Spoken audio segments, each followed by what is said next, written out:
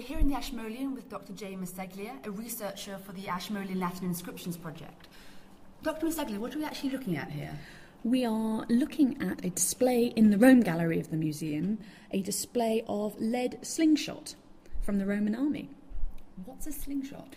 A slingshot is a small terracotta or metal bullet. I say bullet, but they're actually quite sizable things. You can imagine something about 4 to 5 centimetres long and the shape of a lemon, really. And it would be put in an old Roman slingshot that would have been used by lightly armed soldiers. So a slingshot like Dennis the Menace, or not the Y-shaped ones that we're more familiar with. The Roman slingshot is a long stretch of rope with a sort of loop at both ends and a cradle in the middle, and you pop your little slingshot.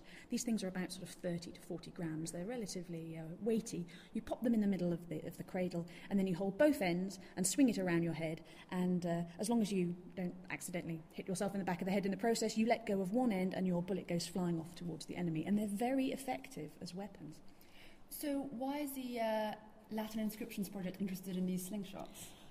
Amazingly, although these are very small, if you look very closely at this object, you'll see that it's got lettering right across the middle. This particular one that we're looking at is engraved of Atidius, chief centurion of the 6th Legion. Now this is extraordinary because it gives us a very particular historic event that we can attach to this object. It was found in the modern Italian city of Perugia, which was the site of a battle in the Civil War of Rome. And this was a battle between Octavian, who later became the Emperor Augustus, and on the opposing side, the brother of Mark Antony, Lucius, and Mark Antony's wife, Fulvia. And they were holding out against Octavian. So this is a key battle in the history of the Civil War, and we have a piece of military kit directly from it. Fantastic. So do we tend to find slingshots with just names on it?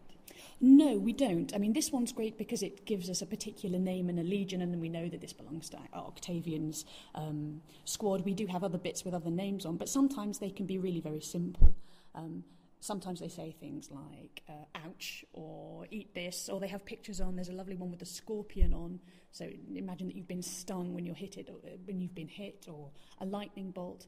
Some are much ruder, with good soldier humour. Some say things like, I'm aiming for a particular part of a particular person. So messages for your opponent. Messages for your opponent, exactly. There's a rather nice humour, a rather sort of dark humour, that the idea that the enemy will know precisely who it is that's hit them. So not unlike modern tactics today. No, that's right. And if you've ever seen images of messages being painted on missiles, it's exactly the same idea, but just with an ancient technology.